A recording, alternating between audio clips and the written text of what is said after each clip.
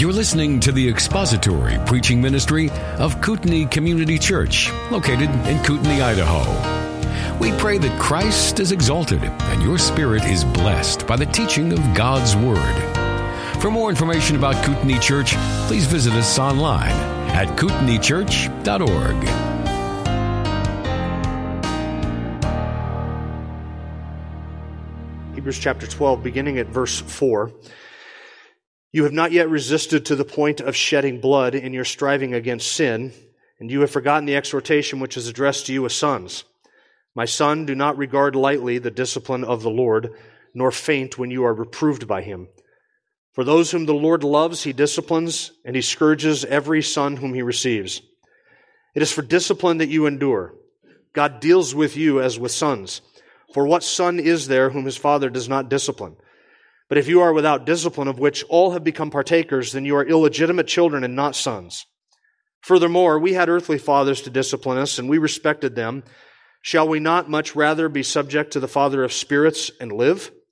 For they disciplined us for a short time as seemed best to them, but he disciplines us for our good, so that we may share in his holiness. All discipline for the moment seems not to be joyful, but sorrowful. Yet to those who have been trained by it, afterwards it yields the peaceful fruit of righteousness. The wisdom of God is seen in the variety of ways that he corrects us and trains us and equips us and prepares us for life and service in this world and for obedience in this life. And our God wastes nothing. I think it was the second song that we sung there in the first set, nor wanting nor wasting, he ruleth in might. God does not want or waste anything in the lives of his children. No difficulty, no disappointment, no disaster is without a purpose. Nothing comes to you except by divine appointment. The sovereign God who upholds all things by the word of his power and rules all of his creation, holding all of it together, he does not struggle to accomplish his purposes in our lives. And he uses every last thing that comes into our lives in some way for his purposes to accomplish those purposes in us, to produce in us obedience, to produce in us holiness, to conform us and form us to the image of Christ, because to that end we have been predestined, to be conformed to the image of his Son, Romans 8 says. And so everything in our lives is used by God for that purpose in some way. All of it together works together for our good and for his glory in molding us and shaping us into that image, so that in the language of Hebrews chapter 12, we may share his holiness and we may demonstrate or manifest the peaceful fruits of righteousness. And we will see all of God's purpose for us eventually in heaven. What is a mystery to us here will be a beauty to us there. For then we will see everything that he has been doing through every event and every circumstance and every disappointment and every discouragement and every affliction that has come into our lives. Everything is a tool in his hand. Persecution, personal tragedy, dashed hopes, betrayals, natural disasters, man-made afflictions and sufferings, tribulations, reproaches, imprisonment, hostility from the world, loss, financial destruction, the death of a loved one, physical disability, sickness, and sufferings, all of them are in the hand of God. All of them are used by him. They are tools in his hand to mold us and to shape us. It is by faith that we embrace that, and that we love that, and that we trust that in eternity we will look back and realize nothing has been wasted. We will never get to heaven and say, of all the things that happened to me, I see the purpose behind all of these, but these half a dozen things in this decade of time here, this seems to be wasted. There was nothing accomplished by that. I can't see the end of it. I can't see the purpose for it. That will not happen when we get to glory. And when we get to glory, we'll look back and see his sovereign hand appointing and ordaining every single thing that has happened to us. And we will see that it has been for our good and for his glory and for the good of others. And we will rejoice in that. We will remember and rejoice in the fact that he works all things after the counsel of his will, Ephesians chapter 1 says. We have been predestined to an inheritance according to the purpose of him who works all things after the counsel of his will. All things. Romans chapter 8, verse 28, we know that God causes all things to work together for good to those who love God, to those who are called according to his purpose. If you're in Christ Jesus, you are called according to his purpose, and you love God, and God loves you, and therefore the promise stands that God causes all things to work together for good. It's not that everything that happens to us is a good thing in and of itself, but that everything that happens to us is added to this script, this drama, and together they all work out for our good. And if we could see the end from the beginning, as we will someday when we're at the end, looking back on the beginning, we will look back on everything and say, I would not have changed anything. That is hard to wrap our minds around. It's even harder to wrap our hearts around. I would not change anything. I would let God do exactly what He has done through all of those things. By faith, we count that as so, and by faith, we persevere in a hope that we know will not disappoint. So far in Hebrews chapter 12, we have dealt with the mindset with which we embrace God's discipline. Understanding that the afflictions that we endure are less than we deserve, and understanding that He deals with us as with sons. He disciplines His sons, not His enemies. We have been dealing for the last 3 weeks with how it is, the mindset with which we are to embrace God's discipline. Once we frame it properly and we remember that it's correction and it's not punishment, it's out of love and not out of wrath, it is for our good and not for our harm. Once we have that framework in mind and we say, okay, all of the afflictions that God has ordained and appointed for us in this life, they fit into that box. That describes all of those. All of it is for our good, not our harm. None of it as out of His wrath. All of it is ordained by Him for us out of love. And none of it is intended as a punishment on us for our sin, but rather it is intended as a correction for us so that He might preserve us from sin and purge us from sin. Once we have framed that, which I think we have adequately done to this point, now we can move on to the manner in which we embrace God's discipline. So we talked about the mindset with which we embrace God's discipline, and now we're going to talk about the manner of it in verse 5. We're focusing in on the quotation in verse 5. My son, do not regard lightly the discipline of the Lord, nor faint when you are reproved by Him. That describes the manner with which we approach and embrace God's discipline. How do we do this? And I'm not specifically talking about the mechanics of how we do it, like what do I do today, tomorrow, and the next day? What things do I do, physically speaking? But rather the attitude with which we embrace God's discipline. How do I do this in my spiritual life? It's one thing to have it properly framed in my head as to what this is. And now how is it that I go about embracing this? And again, discipline is not a joyful thing in and of itself. The author is honest about that. Down in verse 11, all discipline for the moment seems not to be joyful, but sorrowful. So when we embrace God's discipline, the point of embracing it is not to convince ourselves that it's fun. Oh, I lost my spouse. I have to find how this is fun. Unless you just lost her at the mall, then that might be fun. You can go find her. But if you lost her like she died, then the point of embracing discipline or difficulty and affliction in your life is not to convince yourself that this is enjoyable. That's not. There's nothing about sitting next to the bedside of a loved one who is suffering a terminal illness or dying of a terminal illness. There's nothing about that is enjoyable or fun. But it's fruitful in an eternal sense. It's fruitful. It's not fun. And the goal is not to convince ourselves that it's fun. The goal is not to convince ourselves that it's joyful or to find some joy in it, because the author is honest. All discipline, all afflictions, trials, tribulations, all of it seems in the moment not to be joyful but sorrowful. That's true. We can weep. It's okay to weep. Yet, to those who have been trained by it, there is fruit in it. It produces the peaceful fruits of righteousness.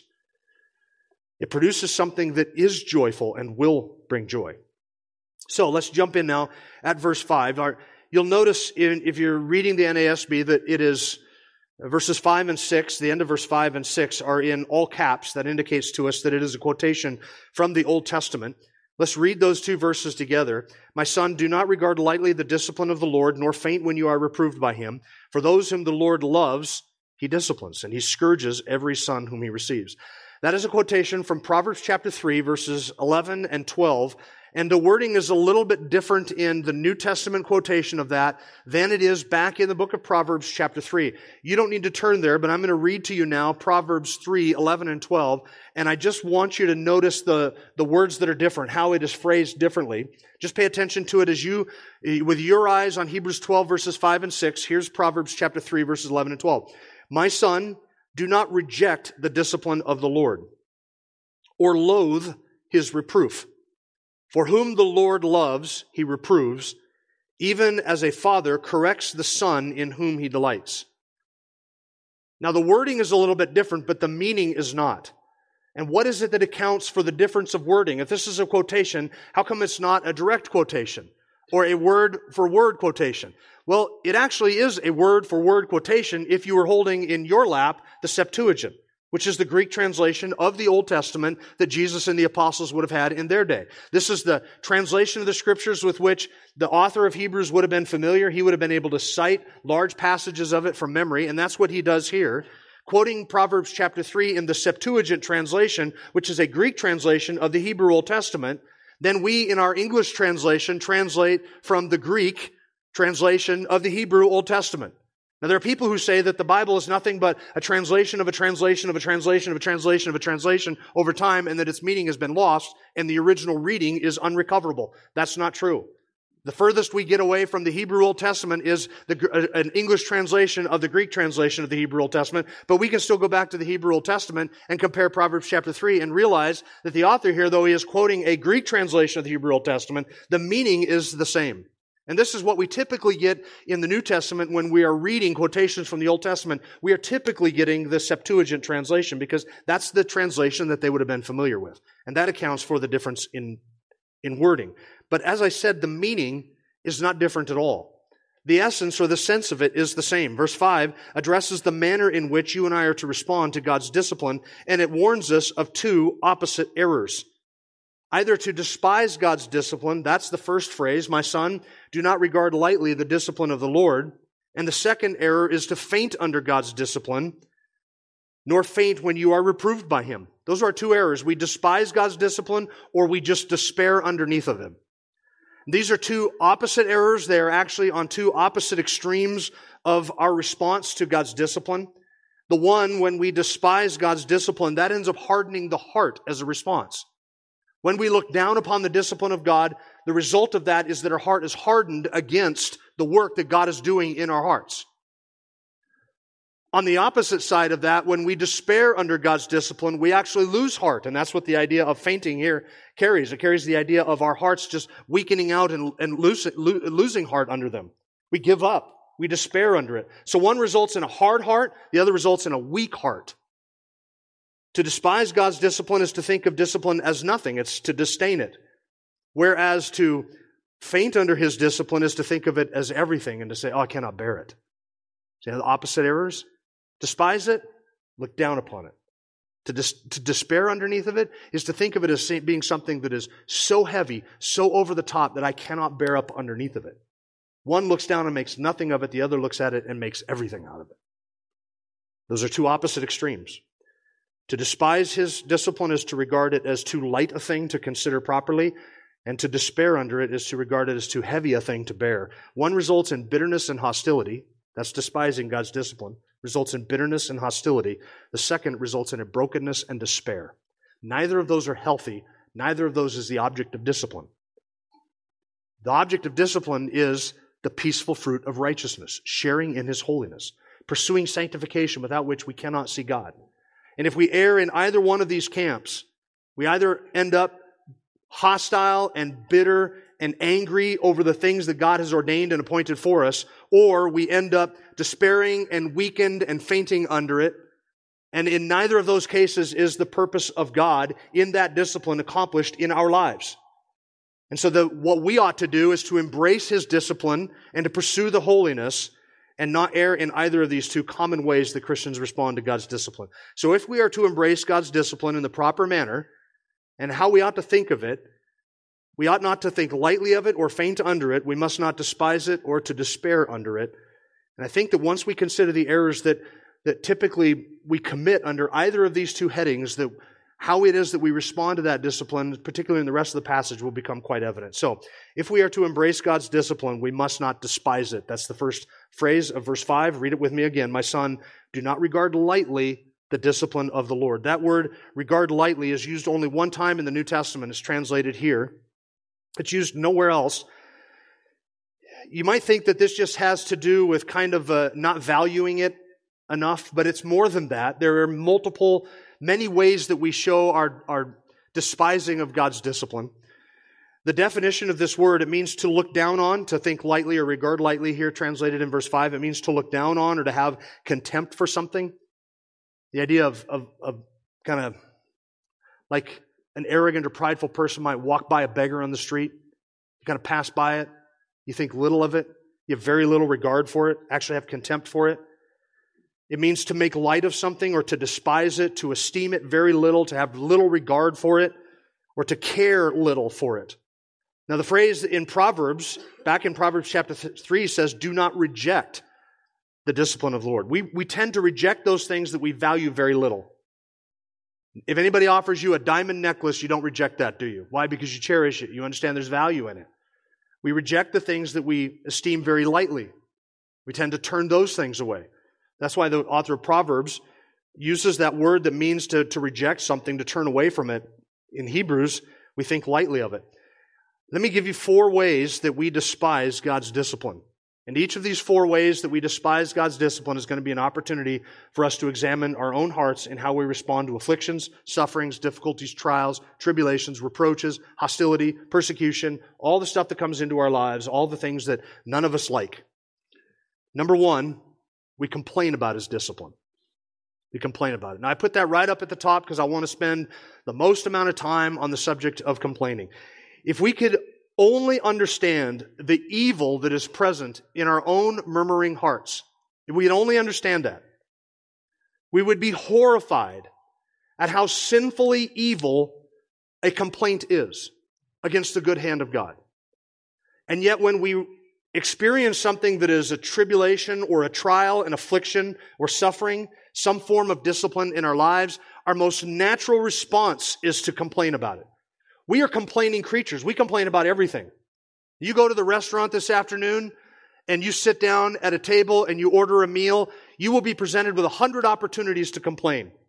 The waitress is here too much. The waitress is not here enough. My glass is filled too often. My glass is not filled enough. My food is too hot. My food is not hot enough. If you complain about too hot food, there's something wrong with you. But most of us complain when our food is served to us cold.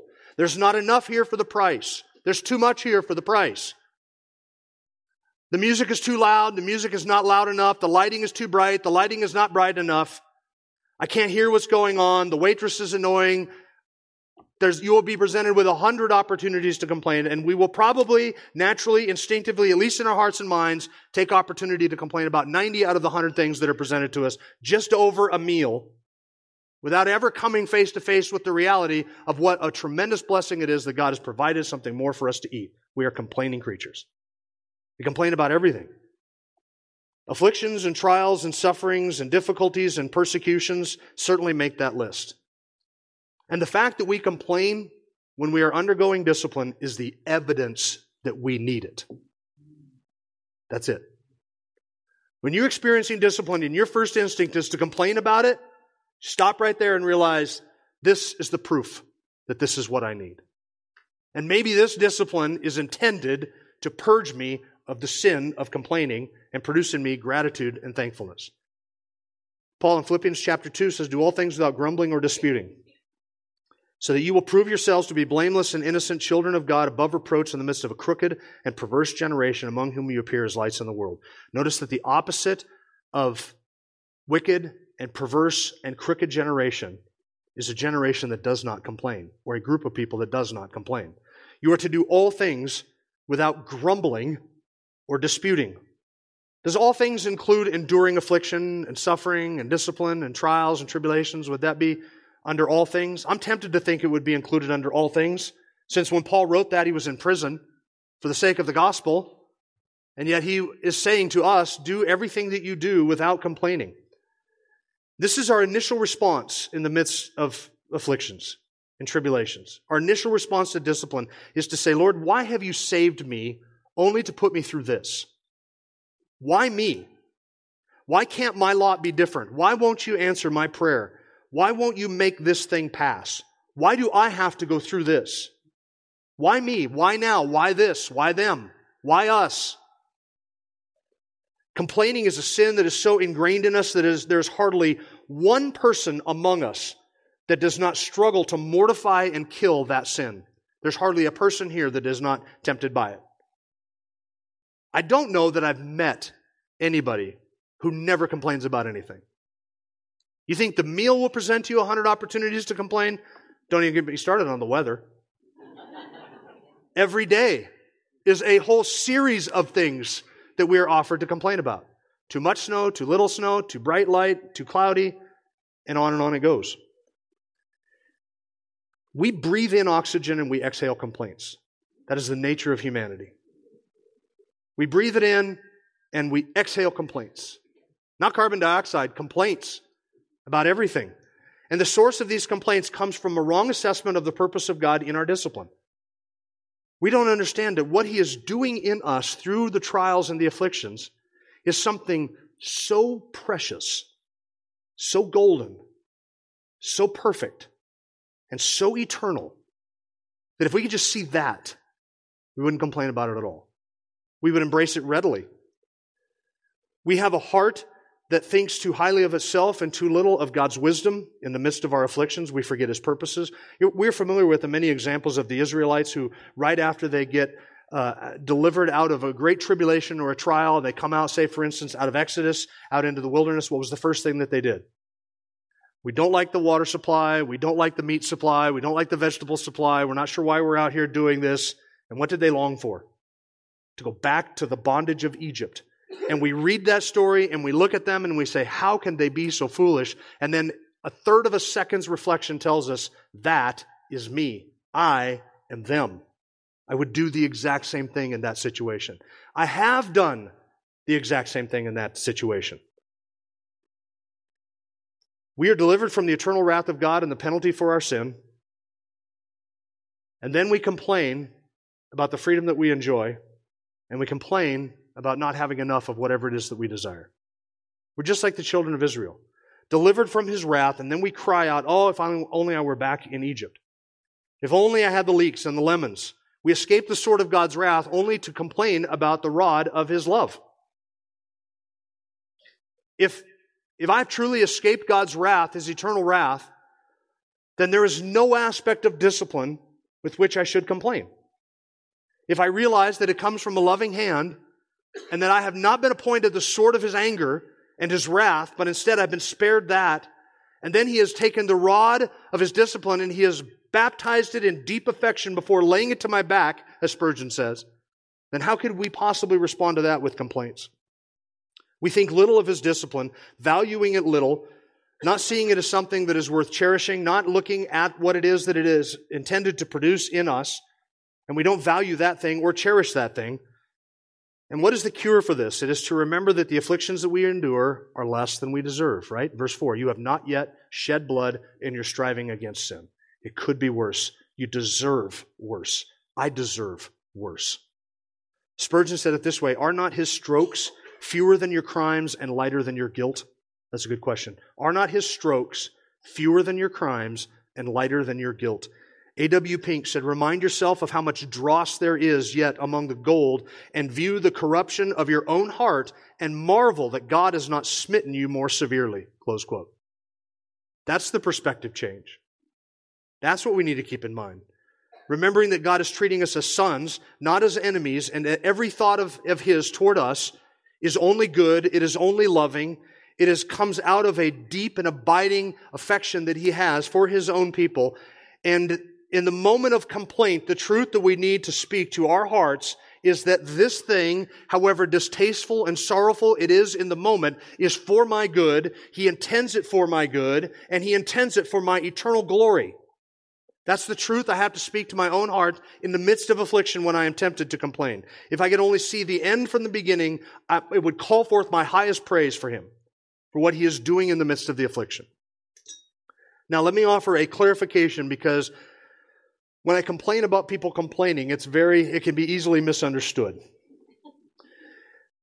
We are tempted to hear somebody talk about not complaining in the midst of affliction and think that what that means is that I never talk about my own difficulties to another person. That's not what I'm describing. I'm not describing that. I'm not talking about refraining from sharing an affliction or a suffering or a difficulty, a trial that you're going through with a beloved brother and sister in Christ, or somebody in a leadership position, or a friend or a neighbor who can help you out and counsel you and give you advice. That's not what we're talking about. It is the attitude, the manner, the heart expression of that sharing that makes it a complaint and not a sharing of what I'm going through.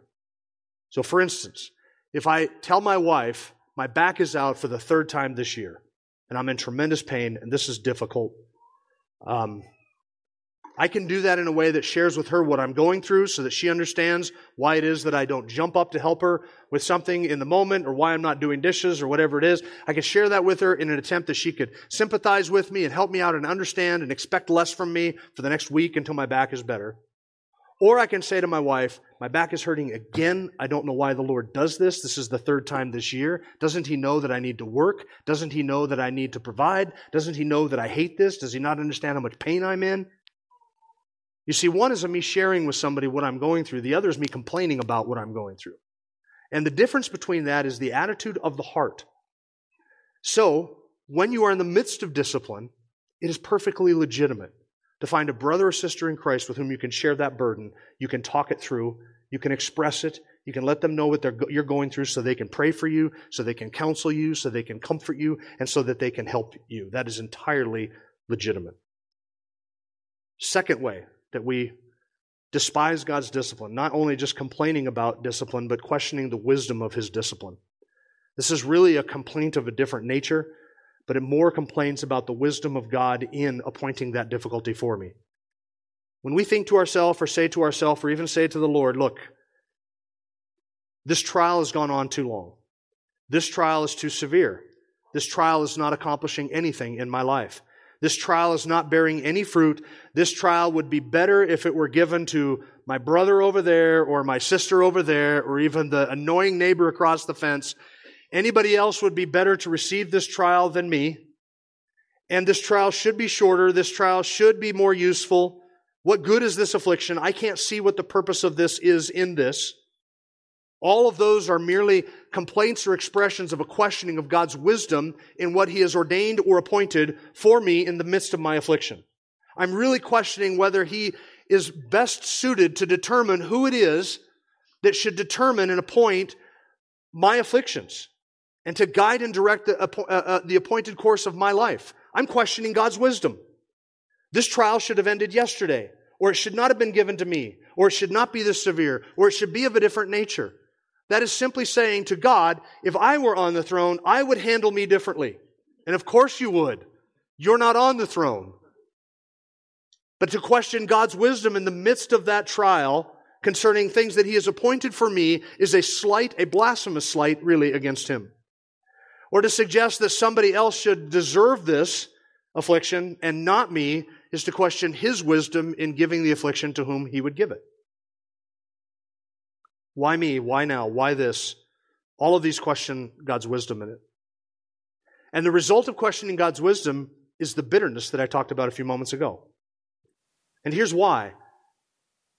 Because when I'm undergoing affliction or difficulty, and I'm in the midst of that discipline, when I question God's wisdom and giving it to me, what I'm really saying is that the fruit of what He is going to produce in this is not worth the squeeze of the discipline. And so if that is the case, then I'm going to think in my mind concerning God that He has taken something that is very precious from me and He has given me something that is not very precious. And the result of that will be bitterness. Because I will be angry with God for taking something from me and not adequately compensating me for what He has removed from my life. That is comfort or convenience or ease or reputation or financial stability, whatever it is. He has taken something from me, and He has not adequately compensated me for that. That is going to produce hostility and bitterness toward God. And here's the cure for that. Remember the purpose of the discipline. He disciplines us for our good so that we may share His holiness. That, for the believer, is more precious than anything this world has to offer. It will yield for us the peaceable fruits of righteousness. Remember that the one who has called you to run this race is Himself strengthening you and disciplining you so that He will guarantee that you will cross the finish line and receive the reward. That's the goal. And when you understand the goal, then you will not question the wisdom of the coach who's calling the plays and calling you to run the race. You will see it as a wise bestowment of everything that He has appointed in my life for my good. The third way that we despise God's discipline, we complain about it, we question the wisdom of His decisions. And third, we regard it as shameful or dishonorable. It's not uncommon for us to view it as a shameful thing when we are undergoing God's discipline. I think this is because we misunderstand what God's discipline is. But then we look at when we are under affliction or we're going through a difficulty, we tend to try and convince ourselves that we are somehow unique, that nobody else goes through these things. It's just me. I'm going through this. And because everybody else in the congregation hasn't shared with me the difficulties that they're going through, I must be the only one that is struggling with this. I must be the only one that is going through this. And if I'm the only one that is going through this, then I'm the only one that deserves this or needs this. And if I'm the only one that needs this, then there must be something horrible in my life that is not in everybody else's life. And therefore, if I'm undergoing discipline or affliction, then I should probably be ashamed of that fact, that this is difficult, that I'm going through this affliction. We always convince ourselves that everybody else has it so good. This is the mistake that Asaph made in Psalm 73. He looked at the wicked and he saw their wealth and he said, they're fat. Not that being fat is bad, but I mean, what he meant by it was they have plenty to eat and the righteous are starving. They die in comfort. They're not plagued in their conscience. They're not under the hand of God's affliction. All they do is jet around the world telling the rest of us what to eat and how to eat it and when to eat it and what we get to do with our free time and our free money.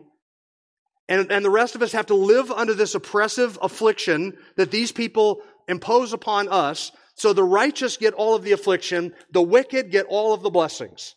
This is what we tend to typically convince ourselves is true. That's Psalm 73.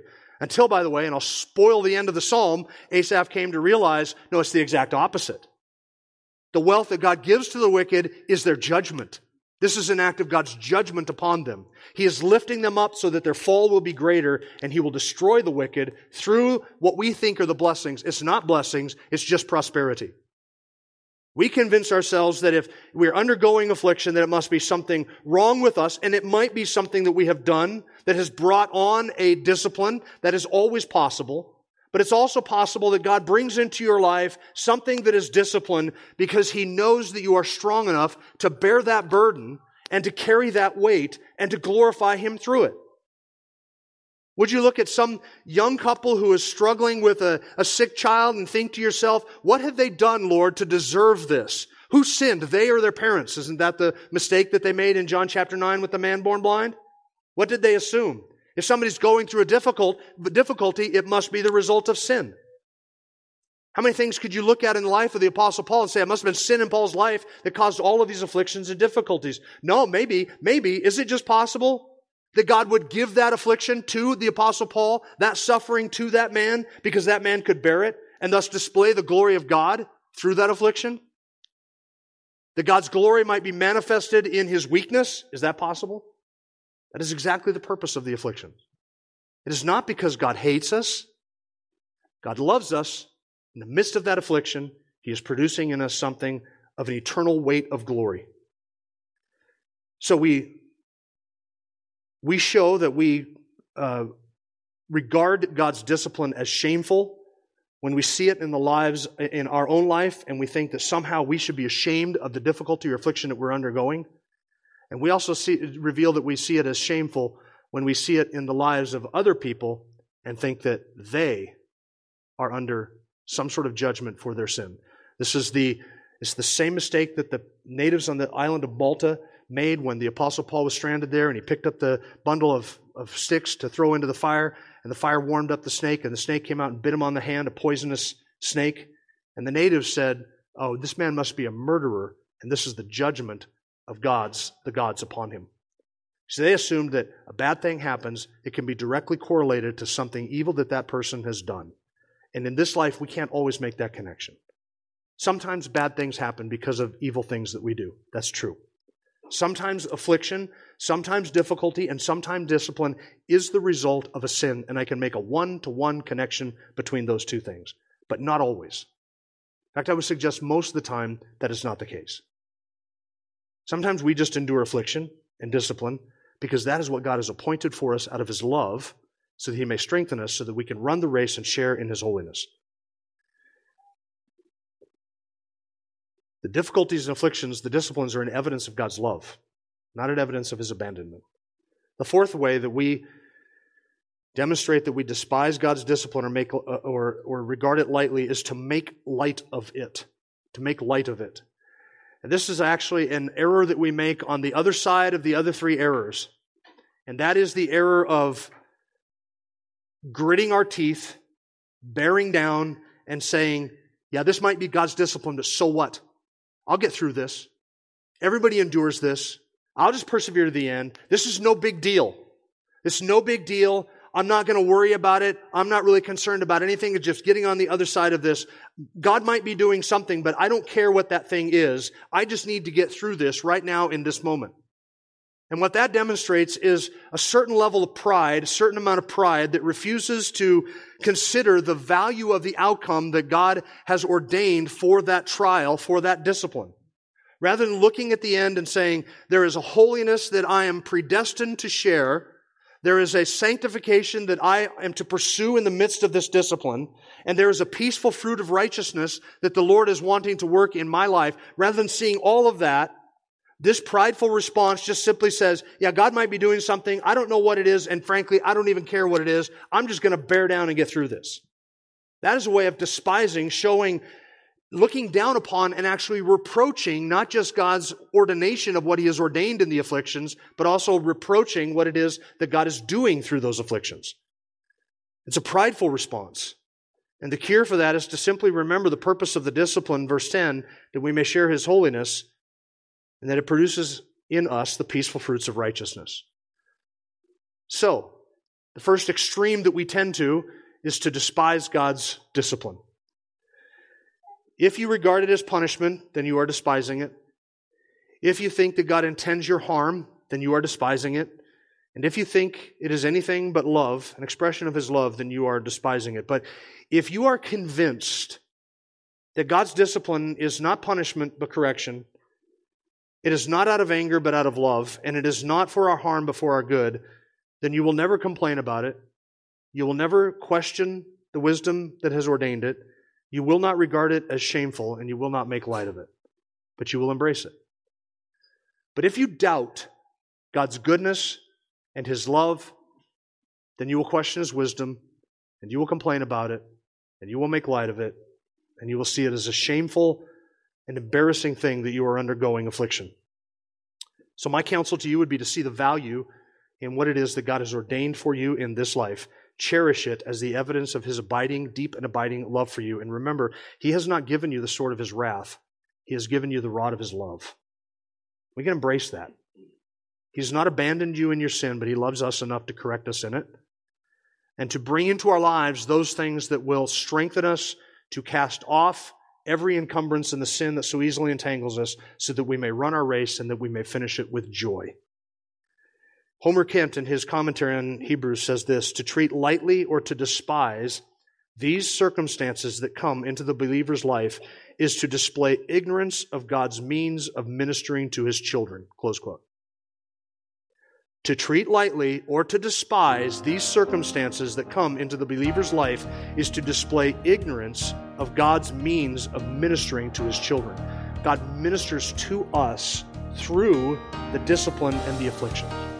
And when we despise it, we demonstrate our ignorance of what God is doing in the midst of them. Thank you for listening to the latest podcast from Kootenai Church.